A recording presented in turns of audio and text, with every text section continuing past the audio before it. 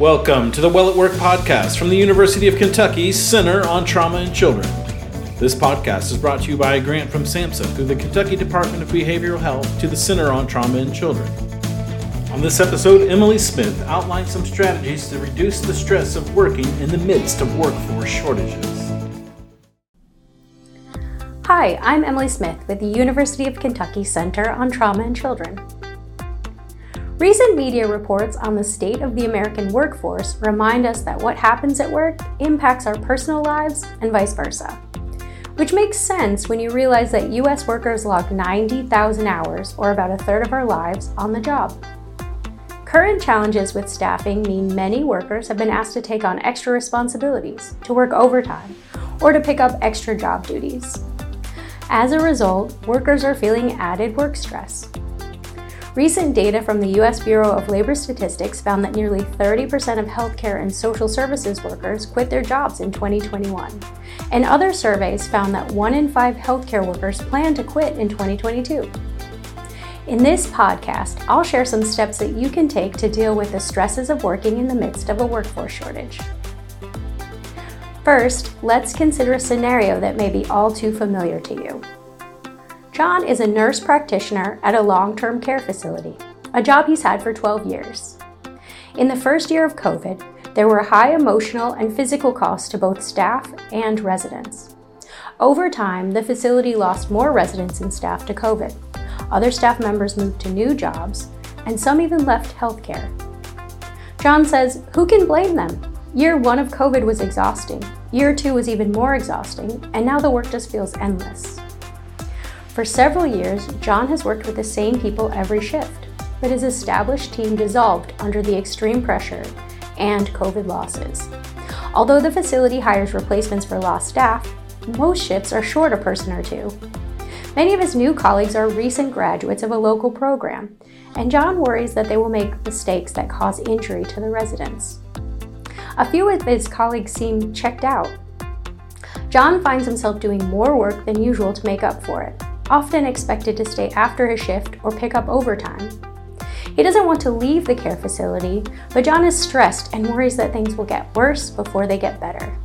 Here are some strategies that John can use to reduce his stress. Tip 1. Build stronger relationships.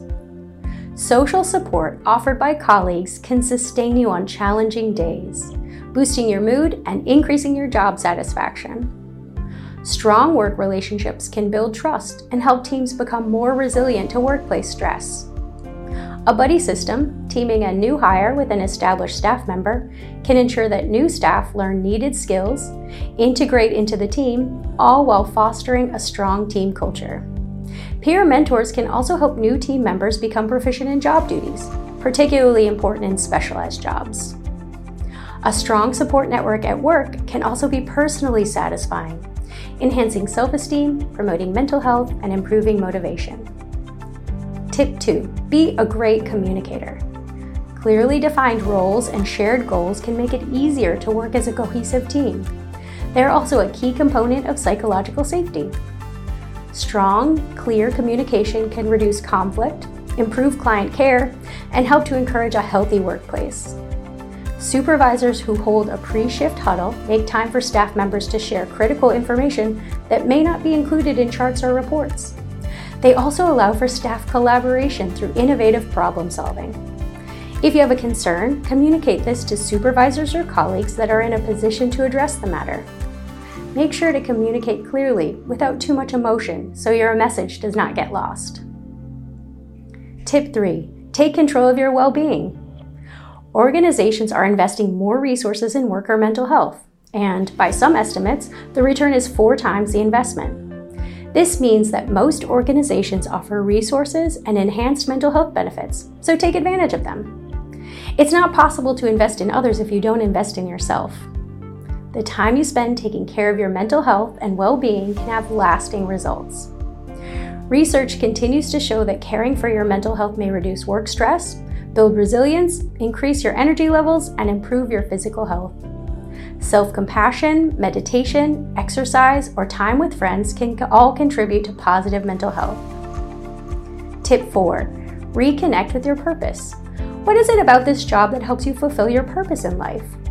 Remember a time when you received a compliment from a coworker or a patient?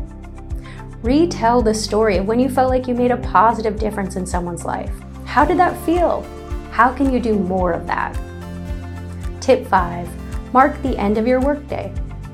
Do a shutdown ritual at the end of each shift. Review your accomplishments for the day, tidy your desk, write tomorrow's to-do list. Finish out the day saying something like "shutdown complete." It may sound silly, but it can help define the end of your day and mark the beginning of your non-work life. When not at work, unplug and be present in your personal life. Make time for activities you enjoy. Rest, exercise, and enjoy your time away from work. Taking these steps can help you become more resilient to the stresses of working in the midst of a workforce shortage, and can keep you well at work. Thank you for listening to this episode of the podcast. Follow the link in the video description for more resources on our Well at Work website. And of course, stay tuned for more episodes on topics that will keep you well at work.